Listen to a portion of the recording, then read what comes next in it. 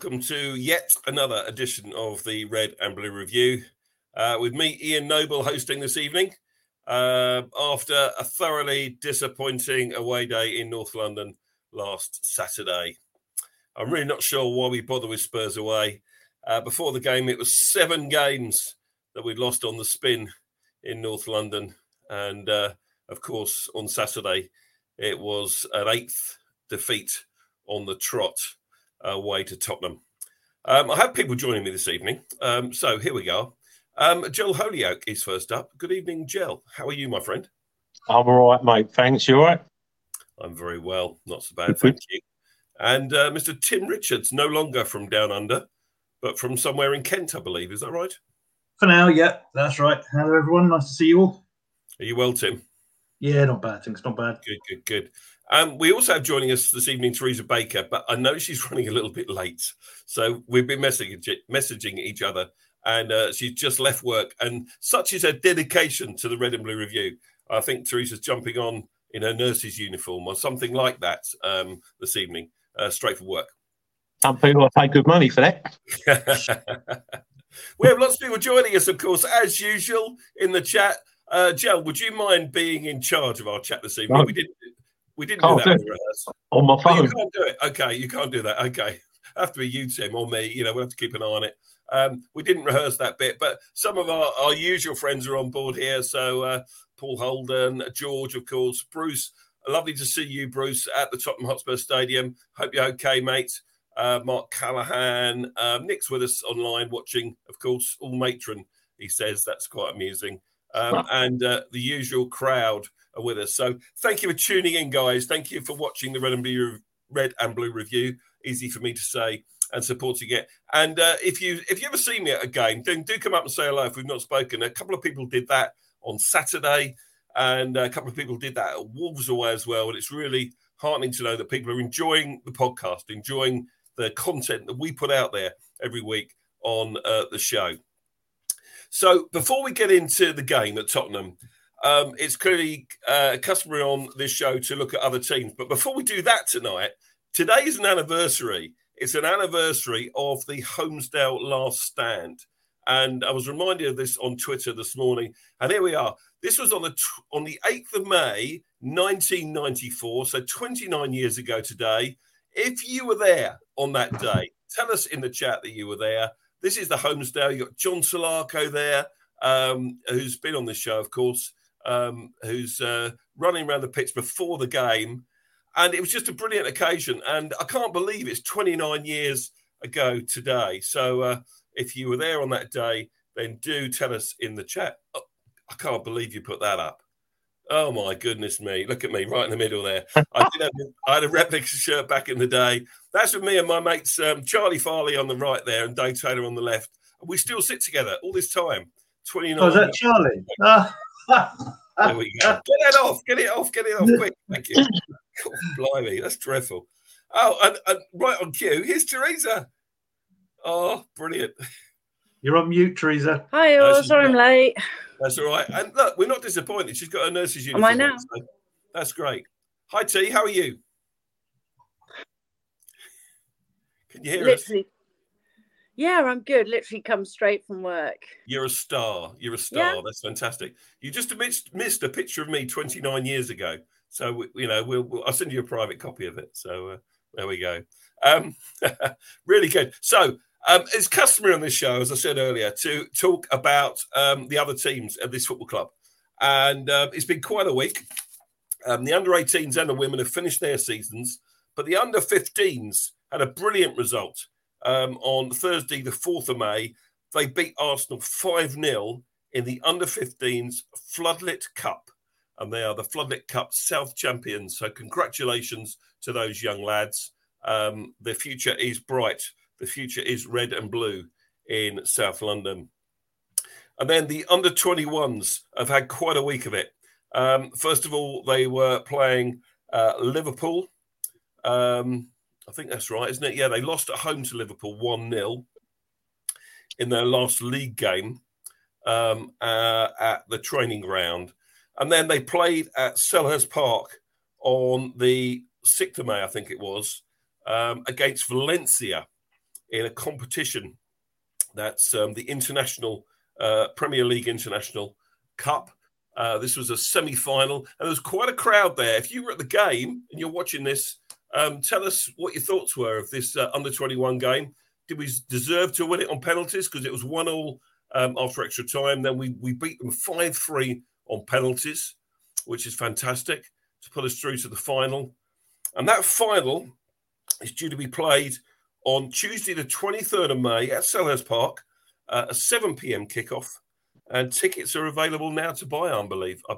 Now, I'm really sad that I actually can't make that. I've got a work due on that night, and I've got a bit of stick in the group that we're in about this, but I really can't get out of it. Otherwise, I would definitely be there. But congratulations to the lads, and fingers crossed for their game against PSV Eindhoven in that final on the 23rd of May.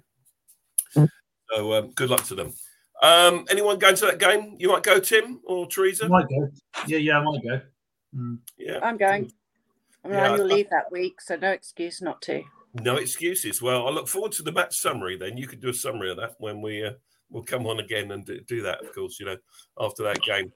Right, so to the main event tonight, to North London. As I said at the top of the show, we lost 7 on the spin away to Tottenham. Can't quite believe that we lose that many games on the trot. And of course, someone said, I think it was the real panel. I don't know if you're watching, Paul, but he came out of the ground on Saturday. He said, I've now seen us lose 1-0, 2-0, 3-0, and 4-0 at this stadium.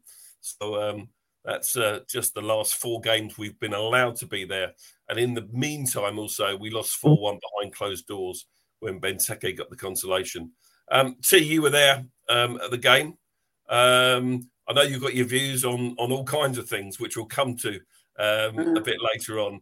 But I've asked Tim to lead on it. But before we get Tim on to leading about the game, let's have a look at the lineup, please. Greg, who's producing tonight. Thanks, Greg, for all your work behind the scenes. So, not unsurprisingly, Roy Hodgson makes no changes. So it's the same lineup that started against West Ham the previous week. Johnson in goal, a back four of Ward, Gahey, Anderson and Mitchell. Midfield, Doucouré in the holding role, Eze and Schlupp, Elise Ayew, and Wilfried Zaha handed the armband playing wide left. And, I don't know about anyone else watching, but I thought, yeah, that's fine. I was very happy with that. At 2 p.m. on Saturday when it came through on the phone that we had an unchanged lineup. We saw the team arrive, actually, from the upstairs bit of the visiting supporters bit at the Tottenham Hotspur Stadium. And it was good to see them arrive. And there was a good feeling pre-match, I thought. T, you were in the ground before we get Tim on. Your thoughts on the lineup? I was quite confident with that lineup. I was very happy with it.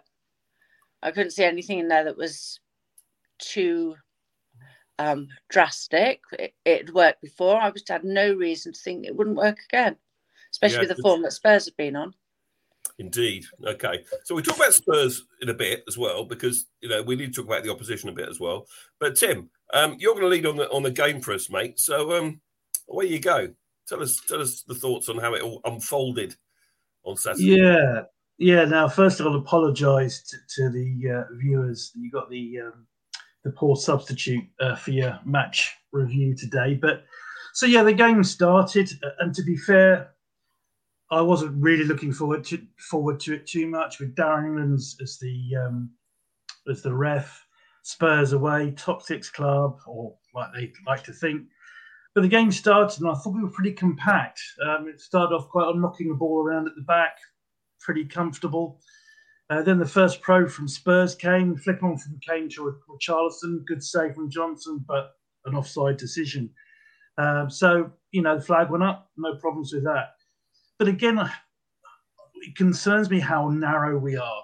A lot of the games we play, we seem to be giving opposition a lot of joy down the wings, and again that was happening yesterday.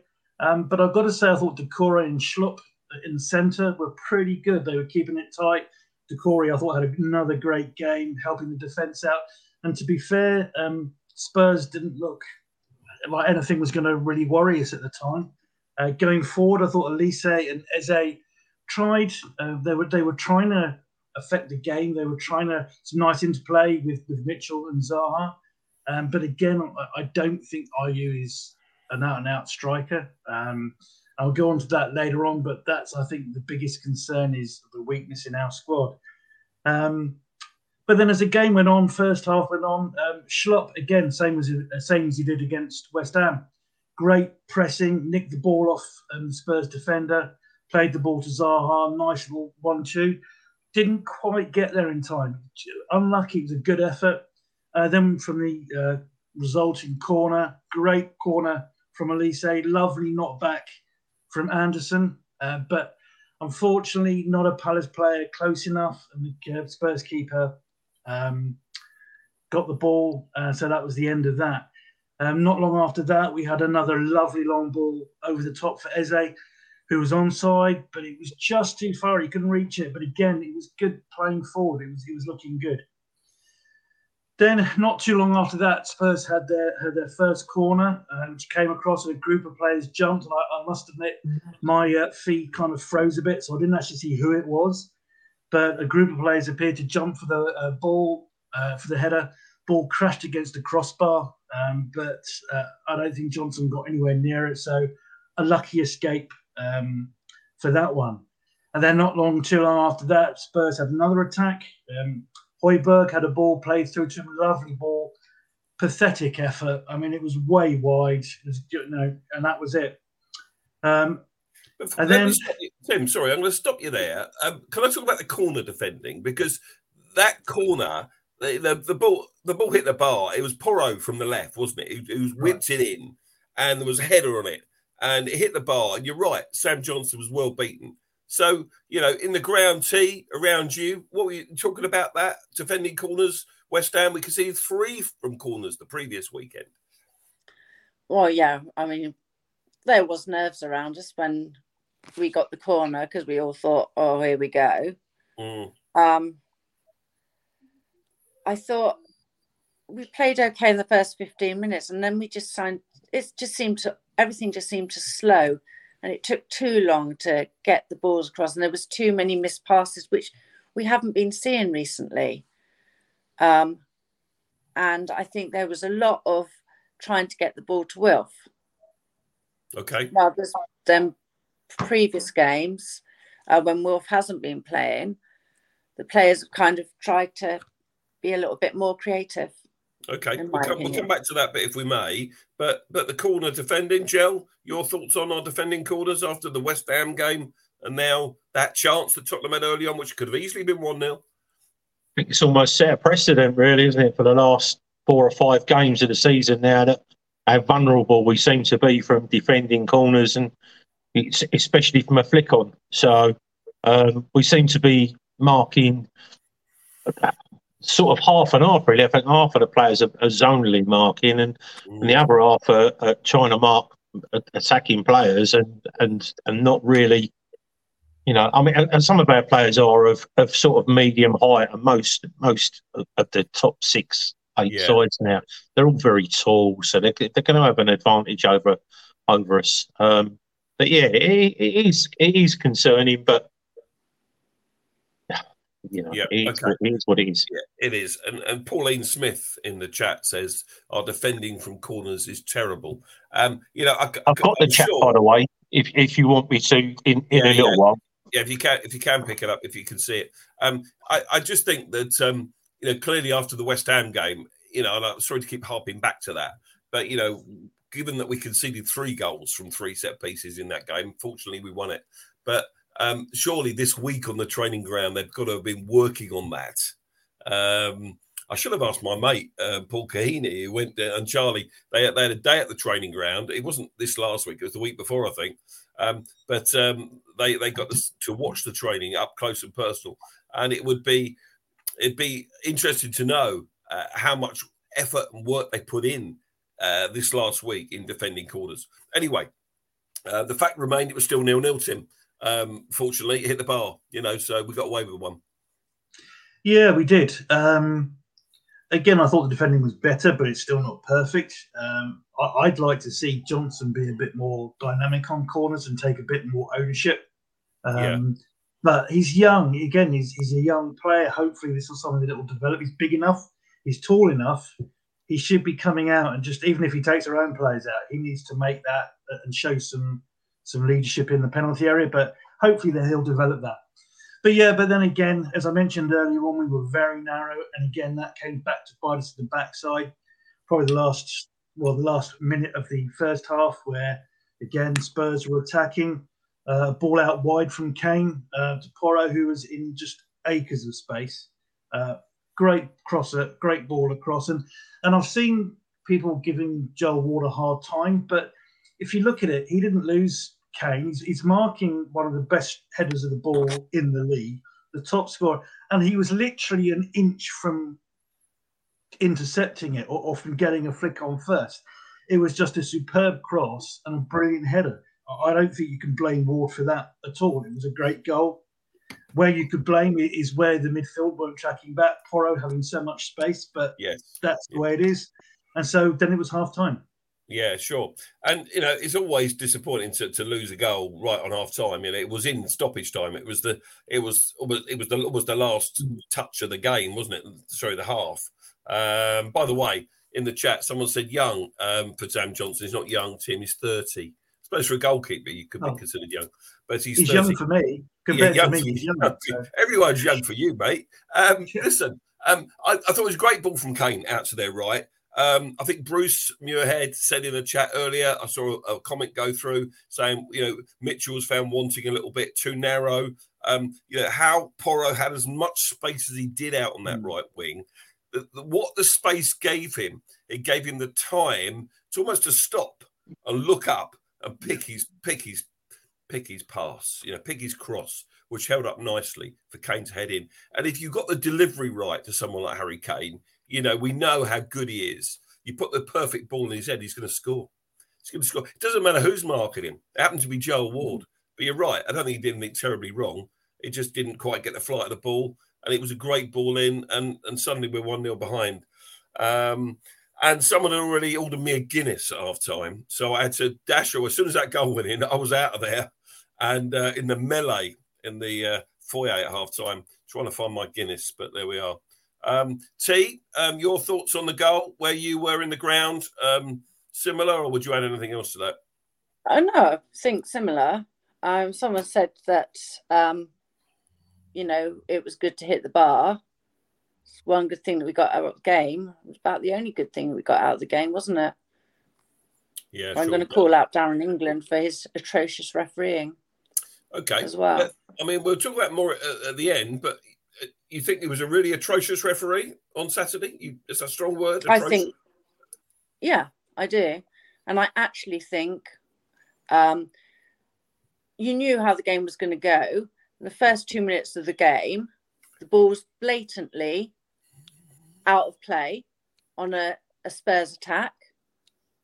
It was blatant. It wasn't just a little bit out. It was well over the line. Yeah, I do remember that incident. And it was played on. And I do remember that incident when saying, Lino, put your flag up. Nottingham Forest are 1-0 up at home to Southampton. Breaking news here on the Red and Blue Review. Thanks, guys, for putting it in the chat because I'm not watching it anywhere else, I promise you. It's been a strange day of results. We'll come to those things later on when we talk about the relegation battle, which thankfully we are not in. That's so good. So Darren England is not our favourite referee. That's an understatement for sure. But for me, it just seemed that he gave Tottenham every 50-50. He just gave them the benefit of the doubt. It was the big club bias again. But when Roy was asked that question after the game, he very diplomatically said that there's no way he can comment on whether another referee would have made any different decisions, which you would expect. Roy's a bit more diplomatic than I am, Ian. Yeah, that's why people pay good money to listen to this show. Jill, did you want to come in, my friend? Yeah, I'll call him out. I just think he's an absolutely crap ref. He's sycophantic to the top 6 or 8. I've never seen him give us a fair whack in any of the games. And it frustrates me because, the top 6 sides, they don't need extra help. They don't need an extra man. They don't need to be let off ridiculous tackles. I mean, Emerson on Wilf was just almost rugby-esque in the first half. But had it been the other way around, I can absolutely assure you that if it was Mitchell that kept grabbing, kicking the ball away as well after, holding on to the ball, and which they did all. It's just very frustrating how, you know, the sycophancy. I'm not going to use the word cheating because that could get me in trouble. So, but I'm just, he is so poor that for me, you know, that we're talking about billions of pounds here. That maybe one day with the you know, the impact that AI is going to have on the world, is that maybe we can get rid of these absolutely atrociously crap sycophantic referees and just have a computer just refereeing it. Honestly, I'm just sick of it. I'm sick of having to try and character assassinate someone who's just not very good at their job. I mean, if I was as bad at my job as what he is at his job, right, I would have to just sign on. I won't get any work. But they don't get called out. This is the thing. The press can call out players, they can call out managers, they can call out fans, rightly or wrongly, on every set. The only people that do not get called out are referees. And we are literally the victim of, we can go back through our history and pick out games where you've just thought, there's literally no point. We know there's hardly any point turning up at Spurs anyway. Every time we turn up there, well, no, what we do is we arrive there and we never turn up. We've only ever turned up once, did we, in a cup? Well, we did win in the cup when Martin Kelly famously scored at the Lane. Exactly. But, I'll take issue with you, mate. I think on that one, I think we turned up on Saturday. I think we weren't too bad overall. We lost 1-0. All right, we lost 1-0 to a team that's been wounded recently by conceding a last-minute winner at Anfield previous week. They conceded a 2-goal advantage home to Man United a week before that. This is a team full of expensive footballers who are playing in a 60,000 capacity new stadium, who have aspirations of the Champions League and expect to be in the Champions League positions. So, you know, as I think Roy said, you know, I know with me it's always half full, red and blue specs and all the rest of it. But I think we're playing a very good team in Tottenham. And I think because they were wounded the previous week, I think they worked really hard under Ryan Mason and sorted a few things out themselves internally, which meant it was even harder for us to break them down. But that's my view. That's my view. I respectfully disagree and say that if we'd have turned up with any kind of intensity for that game, then we would have won that game. We had 3 or 4 players that just would look like they were just, no, not 3 or 4, 1 or 2. But you can't have that when you're playing away. The intensity wasn't there for me for at least 2 of the players. Okay, right. So I'm going to come to Teresa and then back to you, Tim, to do the second half to T. I think that it's very difficult for players to maintain any kind of intensity when they're being fouled left, right and centre and the other team aren't getting punished for it. I mean, what's the incentive? There isn't any. Yeah, but when they're look, this is the other thing as well. Watch Harry Kane. I don't want to have a go at Kane. He's the England centre forward, and I want that guy to do well. But I'm telling you now, he was sussed out, and he doesn't do it anymore because he was called out publicly for when he backs into players. And they said if he carried on doing it, eventually he would break the back of a centre back by the way that he was arching in and lifting players up and getting free kicks, but injuring the other players. Right? Mm-hmm. He is got screaming to an absolute art. You would think that it was murders, that we had someone in the crowd shooting their players. They are terrible. Emerson, their right back, is dreadful. Kane, dreadful. Some of them, literally, honestly, if you walk past the TV and touched it, some of their players would have fell over. It's shocking, really shocking. We've actually got a graphic. We've got a graphic, haven't we, Greg? Did you look? Michael Elise. Let's just have a quick look at that if we can. So look at this, you know, it's not one player fouling Elise here. It's 2. It took 2 of them to foul him here. Did anyone else get the impression? Did anyone get the impression at all through the game that Spurs were literally time wasting? Yeah, we'll come on to that towards the end of the second half, Joe, for sure. Okay. Because they definitely time wasting, and it was similar to when we were playing Man United away when they had a 1-goal advantage. You know, they couldn't do enough to wind the clock down. But Tim, let's come back to you. Do the second half and the key moments of that period, if we can, please. Yeah, for me the second half didn't really take off like that. I was hoping for a bit more, but again, if you look at the whole game, we were definitely worth a point at least. I thought we started better on the second half, matching Spurs all the way. They had a couple of efforts. Porro had a good shot that was tipped over by Johnson. Yep. You'd expect him to make that save, but he still made the save. And then Spurs had a long ball through the middle. Son got through. He was onside. You'd have you bet your mortgage that he was going to score. But Johnson, brilliant save, world-class save from Johnson to deny him. And that was really good moment, Spurs. Wasn't it? Good moment, I thought, in the game, because it was a great ball by their centre-back over the top. Yeah. And Son did very, very well. It's almost like, the vintage Son rolling back the years, going around the keeper. But Sam Johnson, what a top piece of goalkeeping that was. But then we had chances as well. I mean, Zaha close with that little flick. We had another long ball across, and Anderson knocked the ball right across the 6-yard line. No one there to knock it in. So we definitely had our moments. A couple of substitutions with Schlupp going off for Hughes, or Hughes coming on for Schlupp. And I think the other one, Edouard for Ayew. We had five of our players were booked, 3 of Spurs. And go back to what you were saying earlier on about Darren England. Now, in New Zealand, you don't get the football coverage anywhere near like you get here. So I'd watch games, I'd hear comments about the refereeing standard and the top 6 bias. I go, well, maybe there's something to it, but it's difficult to tell. But since I've been back, I can't believe how poor the reffing has got, and how there is an undoubted bias towards the supposed top 6 clubs. Every week you see it. And I'm just disgusted with the media that don't have the guts to call it out and actually talk about it. Not only that, but I'm sick and tired of hearing about how we need to give referees should be respected, which I agree with. But how about some respect for fans who pay money to go and watch these games? And you see refs, awful referee, completely incompetent, if not biased performances, and linesmen. The number of linesmen that you watch that are pointless them being there, they do nothing at all.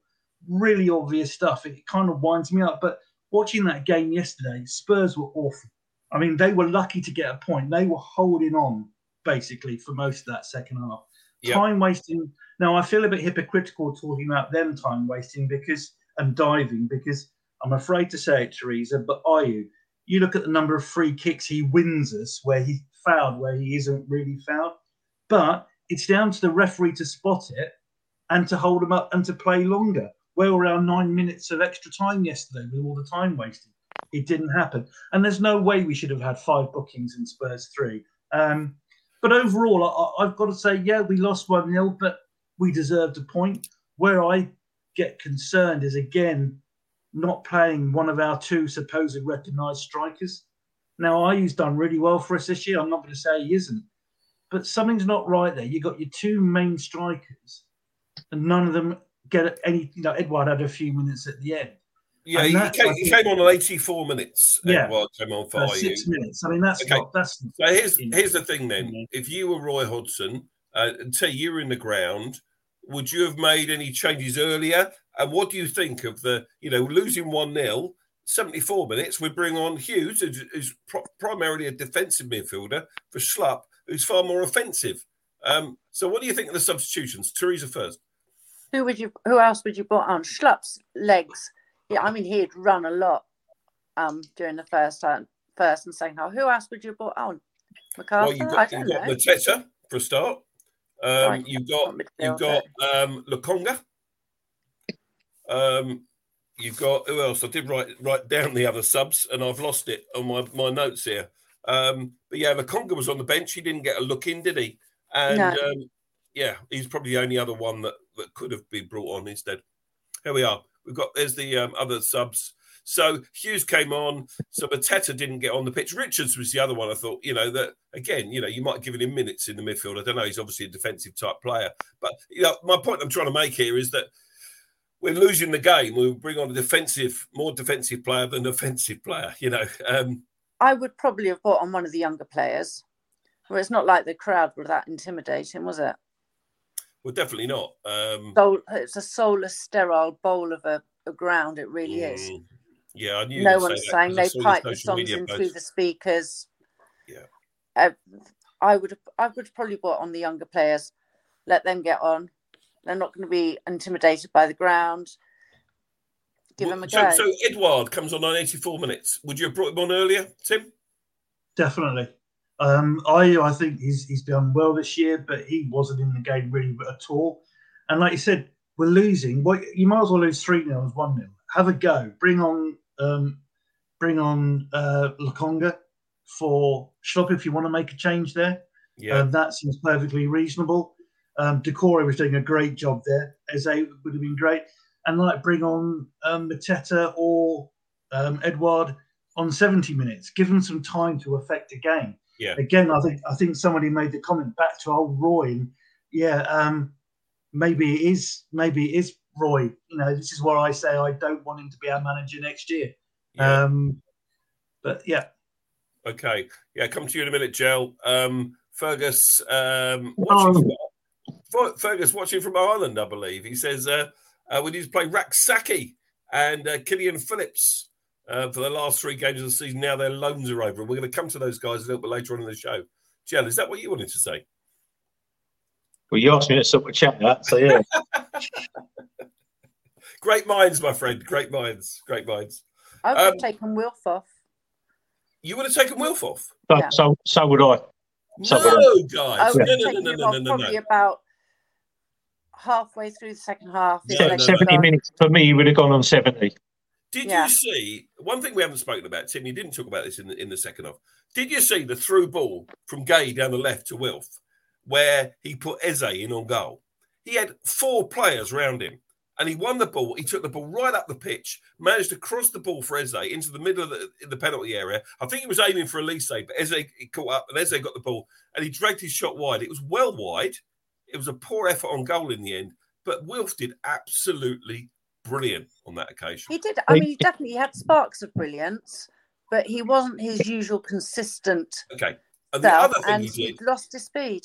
And he's lost his speed a while ago. We know that, T. And the other moment he had when Elise crossed the ball, if you said this, Tim, forgive me for mentioning it again, and he just had a touch in the box, and he just touched it, and it went marginally over the bar. It was close to being in the top corner.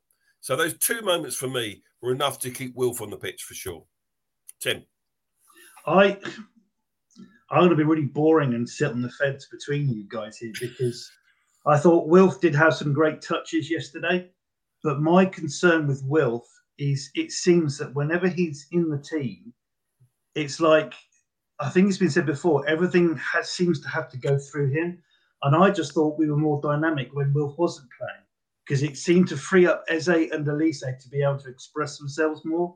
And I just fear with Wilf, yes, he has moments of brilliance in some games, but I don't think he does enough consistently to offset the improvement that we've had.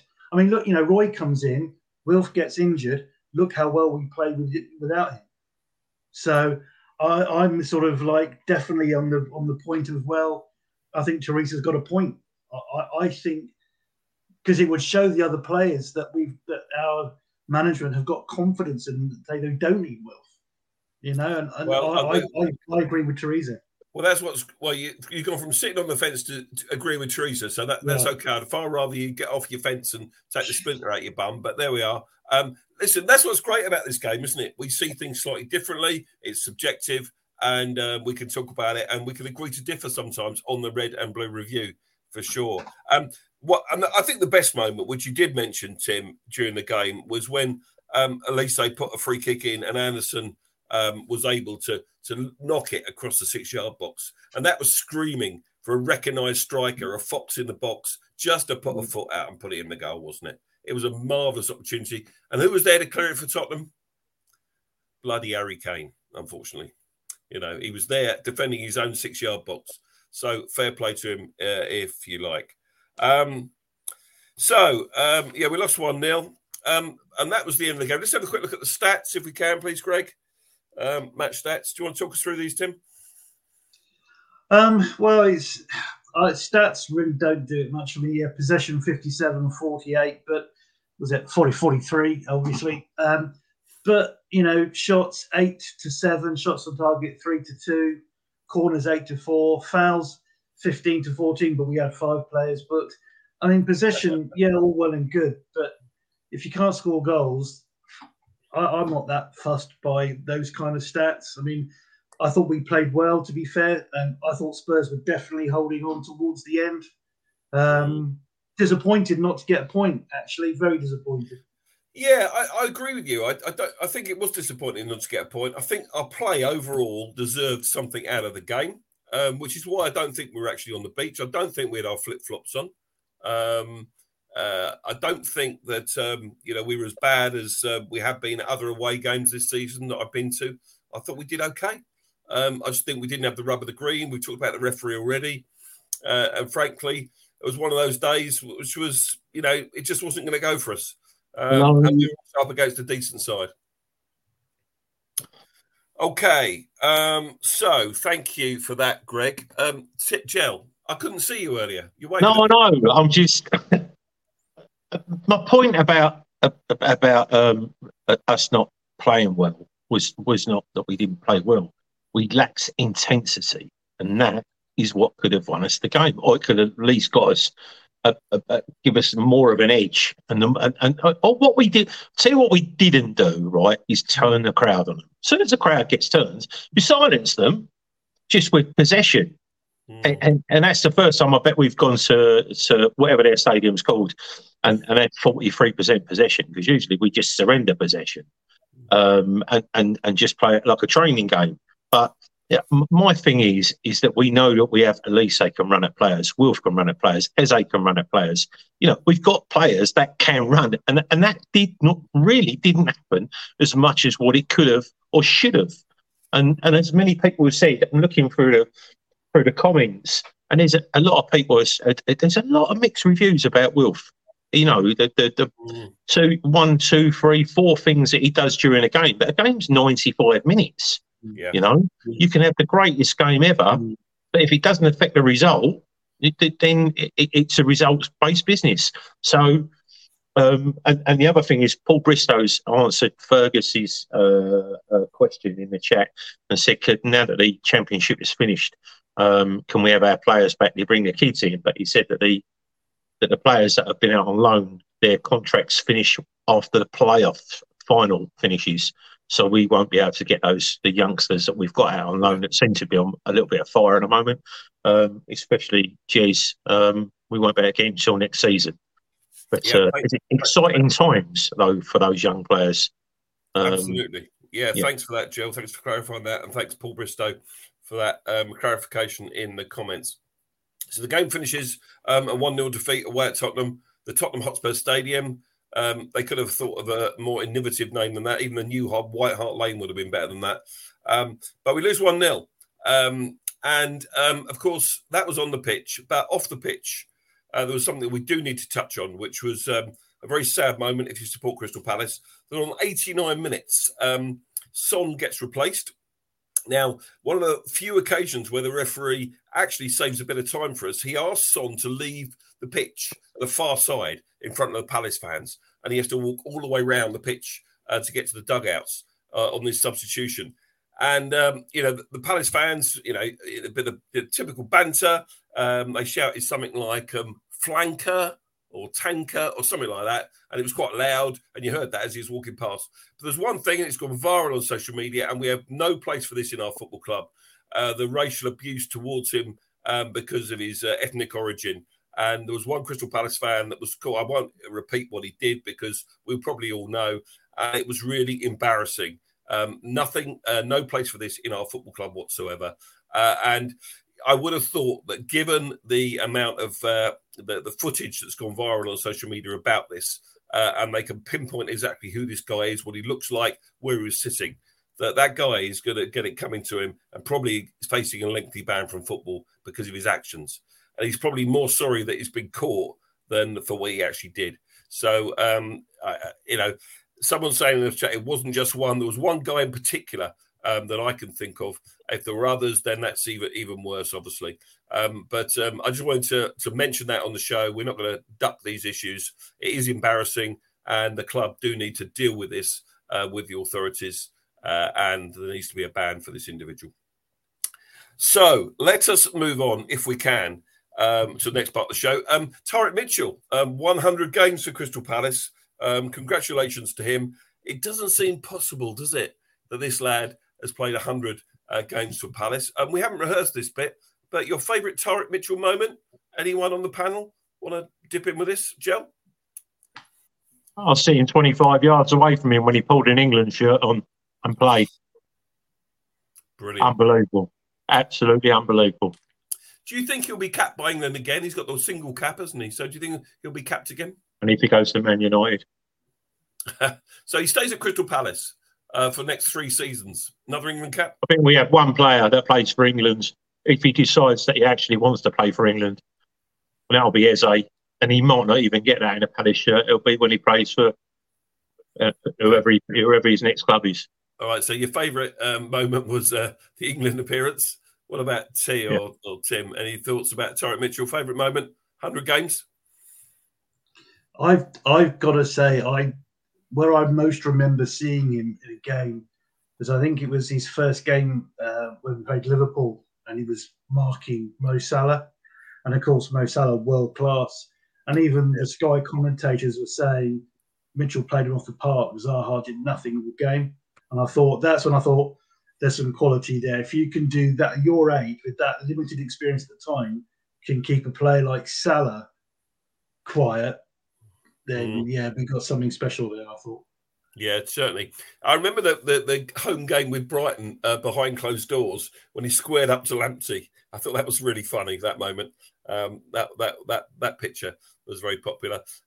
In the chat, we have, I saw a comment going through there about Mitchell, and someone says, I think Mitchell is a liability too much. Okay, so not a fan there. Mitchell has never overexcited me, someone else says. Brett Kemp says he's got the Ashley Cole about him, just needs to get more confident. So if he turns out half as good as Ashley Cole, that'll be great. But I thought it was worth marking on the show. 100 games for Crystal Palace. Well done, Tariq Mitchell. Really good. Apparently, we have a penalty to Nottingham Forest. It's 2-1 at the moment, and they have a penalty up in the Premier League game that's being played tonight live while we're on air for the Red and Blue review. So we are mathematically safe, guys. After that, Yay. We cannot go down this season, no matter what happens to any other result or any of our games. That's worth celebrating. Raise a glass. We are mathematically safe for an 11th season in the Premier League. And do you know what? If someone had said that to me on that May day in 2013 at Wembley, that we'd be 10 seasons clear, then you would have bitten their hand off, wouldn't you? Absolutely bitten their hand off. So it's a great achievement from everybody involved at the club. So I just want to talk also, Jill, before I talk about anything else. Just quickly, I know you just said 10 seasons in the Premier League, but Joel Ward, 11 seasons with us. I really, really hope that, no matter what happens going forward, that he is afforded a testimonial. Because there aren't many players that we've had that have spent, in the last, in my time watching Palace in, the 40 odd years, that a player has played and consistently just been, apart from Wilf, he's almost Mr. Crystal Palace. He is. He is. And I thought last season we might have afforded him a testimony after 10 seasons. He is a legend, for sure. I also heard, and it is only a rumour, that he's turned one down. So I don't know whether there's any truth in that at all. And I think it's probably going to be more like pre-season and post-season, like Speroni's was. So if we can organise a home pre-season friendly against Portsmouth next season and make that his testimonial, I think that would be very, very fitting. Maybe he's waiting for us to come up with a song for him. Yeah. Teresa, I'm sure you can come up with one, can't you? No, don't worry. Okay. We've got one for everyone else apart from poor Joel Ward, haven't we? Yeah, you're right. You're right, of course. I also want to talk about the centre-backs tonight. So we've got a graphic here of the two centre-backs. So there's the pairing, Mark Gahey, Joachim Andersen. They've been brilliant all season as well, haven't they? So, we talked about our whole back four now, the first choice back four. Gahey, someone was saying it was an audition for him at the Tottenham Hotspur Stadium on Saturday afternoon. Spurs interested in buying him. If he was to go to somewhere like Tottenham, how much money do you think we should sell him for? Obviously, I hope he goes nowhere. I hope he stays and they stay together. But if he was to go, what kind of bid would be reasonable, do you think? Gel? More than they can afford. I mean, they generally only waste money on people like Richarlison, who really has added no intrinsic talent to their squad. So I can't see them wanting to give him, I don't know, 150,000 quid a week and 70 million quid. Because again, he's worth to us, like we priced the rest of the Premier League away from Wilf, when it was right that he was going to leave and we wanted 70, 75 million pounds, irrespective of whether the opposing fans thought he was worth. That's what he was worth to us at the time. So it's what Gahey's worth to us at the moment. As Anderson, if we do lose one, we have got Richards to come in, but it would need to be for money that's going to change the club. On the other side of it, the flip side of it, I know we were talking pre-show and we said, that Brighton have been doing it and they're about to do it. The same thing with McAllister to Liverpool in a close season. Yeah. And that's why they've got so much money wrapped around them. But the thing is, we've got 150 million quid to find for a stand soon. So we are going to have to invest in that. And if it's going to cost us a player, then it might as well be for the proper money. And Premier League to Premier League are always outrageously overinflated prices. So as much as what we can get.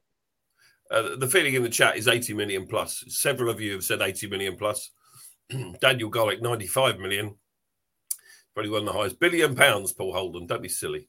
A lot of money, basically. Anderson also, I think, is equally valuable. I won't ask the same question about him, but he was interviewed after the game at Tottenham, and his comment was, I wrote it down as well. He actually said, we were the better team, should have won, basically, was his view after the Spurs game. We were the better side, says Joachim Andersen. Right, I'm going to move on now because we're running out of time. We've got a few other things still to cover and look at the Loan Watch this weekend. So it's the final weekend of the English Football League. And we've already talked about Jezrak Saki. He played for 88 minutes for Charlton in a 2-2 draw at Cheltenham Town. Oh, how the mighty have fallen. Well, not even mighty, really. But imagine playing Cheltenham Town in a league game. So Jezrak Saki, he won the Charlton's Men's Player of the Year. And I don't know why that's up there twice. He won the Players Player of the Year, and he won the Supporters Player of the Year. Brilliant. That's why it's there twice. Has he won 3 trophies or not, or just the 2? Anyway, well, he won whatever you can win in the club for being the best player from your own players and from the fans. Brilliant. Well done, Jez. And, we talked last week on the show about which of these players are likely to come back into our squad. And I think Raksaki is definitely one that needs to. Remy Matthews played for St Johnstone, a 1-0 win against Dundee. Rob Street, he started for Shrewsbury and played most of the game. Killian Phillips played the full 90 in a 1-0 away defeat to Lincoln. Luke Plange was an unused substitute. I think players like that, I can't see them ever getting anywhere at Crystal Palace. They can't get in the Lincoln team. Jake O'Brien played the full game for RWD Molenbeek. Scored in that game. Butler was on the bench for Man United. Malkai Boateng, he played 90 minutes at Queen's Park. And Malcolm Eboe was not in the matchday squad for Hull. Scott Banks, another award for one of our loanees. Bradford City's young player of the season. He played 75 minutes in a 1-1 home draw for Bradford against the champions Leyton Orient. And they have made the playoffs. So well played, Scott Banks. So there's a roundup of the loan players. And I think we said last week, Raksaki, possibly Scott Banks, possibly Killian Phillips. They've got to be in and around the squad pre-season. And then if they work well pre-season, you can see them, a manager likes the look of them, it fits them in, then they might have a chance to get somewhere near our match day squad. Gel. I think they're going to have to bring them in because of the amount of players that are more likely going out. So for me, I think what they need to be involved anyway, and the squad that we'll end up taking to Australia, America, Asia, or wherever our pre-season will be. Where is it this year? Next season? Does anyone know?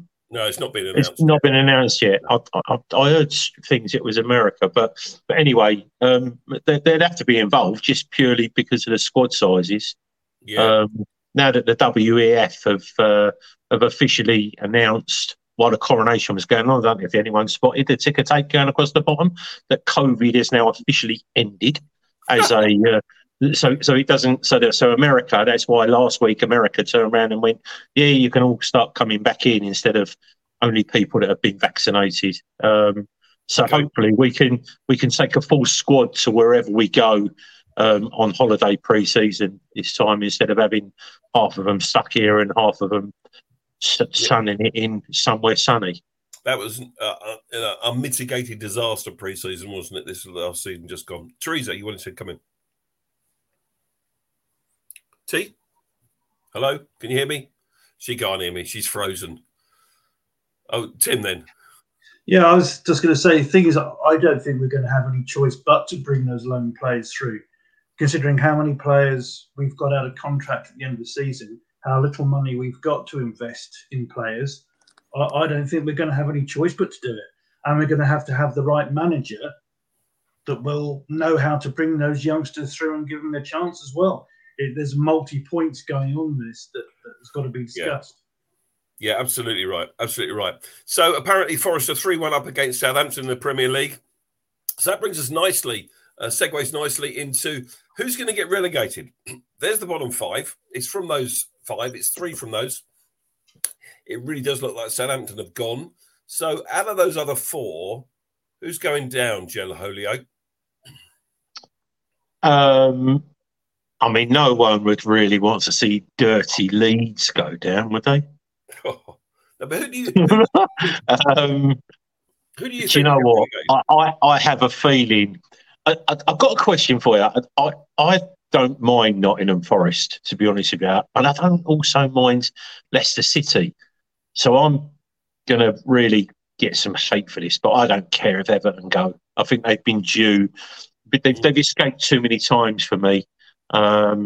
So yeah, I would. My preferred three would be Southampton, Leeds, and Everton. And if it meant us not turning up last game against Forest, that could be interesting. Tim, your thoughts? Well, if Forest do win today, then they go on to 33 points, don't they? So yeah, that's a live table. So you're looking at that. I think that's a live table. They played a game less. Oh, okay. Yeah, that's all. Because if you look, Forest. No, sorry, I'm going to interrupt you. That's not a live table. That was pre-show. Forest are now on 33 points. Yeah. So I would love to see Southampton, Leeds, and Everton go down. Those would be the three I would love to see go down. Okay. Everton, obviously, in that victory today, we won't. Least said about that, the better, really. Although it's quite nice to see Brighton get bashed. But they've got Man City up next. Obviously, they're not going to get anything out of that, I don't think, even though it's between the two Champions League semi-finals. And then they go to Wolves. They got Bournemouth at home on the final day. I think Everton might just have enough, I don't really want to see them stay up. And it's Leicester, after their defeat of Fulham today, that look like they're in free fall. And it could well be Leicester and Leeds. I think Leeds will go down. For sure with Southampton. So interesting. So, that's the bottom of the Premier League. But what about the top of the Championship? So we had the final day in the Championship today, and let's all laugh at Millwall together. No, I'm not. I live I live near Millwall. Well, sort of. There's a lot of Millwall around here, so I ain't laughing just in case. Get me windows bricked. Okay. So apart from Gel, let's all laugh at Millwall. I was in a pub this afternoon and I was watching it, and it was 1-1 when I started watching it. And then they scored 2 goals, and Blackburn's defending was shocking. It was awful. And they went in 3-1 up at half time. I left the pub, I came home. By the time I got home, they lost the game 4-3, which was really funny. And it was Sunderland that won today in the playoffs, or won today in their final league game away at Preston. First season back in the Championship after about 4 years in League One. They sneak into the playoffs to play Luton Town in their semi-final, and it's Borough against a rejuvenated Coventry City in the other playoff. So who out of those 4 teams do you think, guys, are going to win the playoffs to join Burnley and Sheffield United in the Premier League next season? Tim, first. I hope it's Luton because it's a closer away game. Yeah. Can you imagine, though, Luton, that ground in the Premier League at the moment? Oh, my life. Gel, what about you? I hope it's Sunderland. I genuinely believe that they are a big club, and back-to-back promotions. That's why a really, really good friend of mine, Alex Smales, he's a Sunderland fan, and I know he's excited for it. Yeah, I think they've got a capacity of 42,000. I remember the playoff semi when we beat them, when we won on penalties up there. Yeah. I remember the Premier League game when was it Balassi got a hat trick in that game? That was unbelievable. What a hat trick that was! What a game that was as well. Brilliant. Yeah. So we've got some great games, great history against Sunderland. Coventry City, of course, they've been in the doldrums for a long, long time. But when I was growing up watching football in the 70s, they were a top flight club and always were until about the early 90s when they got relegated. And they've never been back since. Well, they always had a Jimmy Hill, wasn't he? Jimmy Hill at Coventry City. Their most famous son, I think. Yeah, for sure. John Sillett, their manager, who managed them in the cup final. Our friend Nigel's watching the show. Hi, Nigel. He says he's heard that Luton might play their games at MK Dons next season if they go up. That would be really interesting. It's a stadium I've not been to. Is that a plastic pitch? No, it's not plastic. No, it's not. No, I don't know. I'm just asking. Paul Bristow says the same. He said Luton are likely to play at Stadium MK next season if they're promoted. So, that would be good, actually, because I've not been there. That'll be a new ground. Tick it off. So let's hope it's Luton, guys. So here we go. Look at this. We didn't rehearse this bit. Palace mathematically safe. Millwall surrender a 3-1 lead and miss out the playoffs, and Brighton beaten 5-1 at home by Everton. What a day it's been. Fantastic.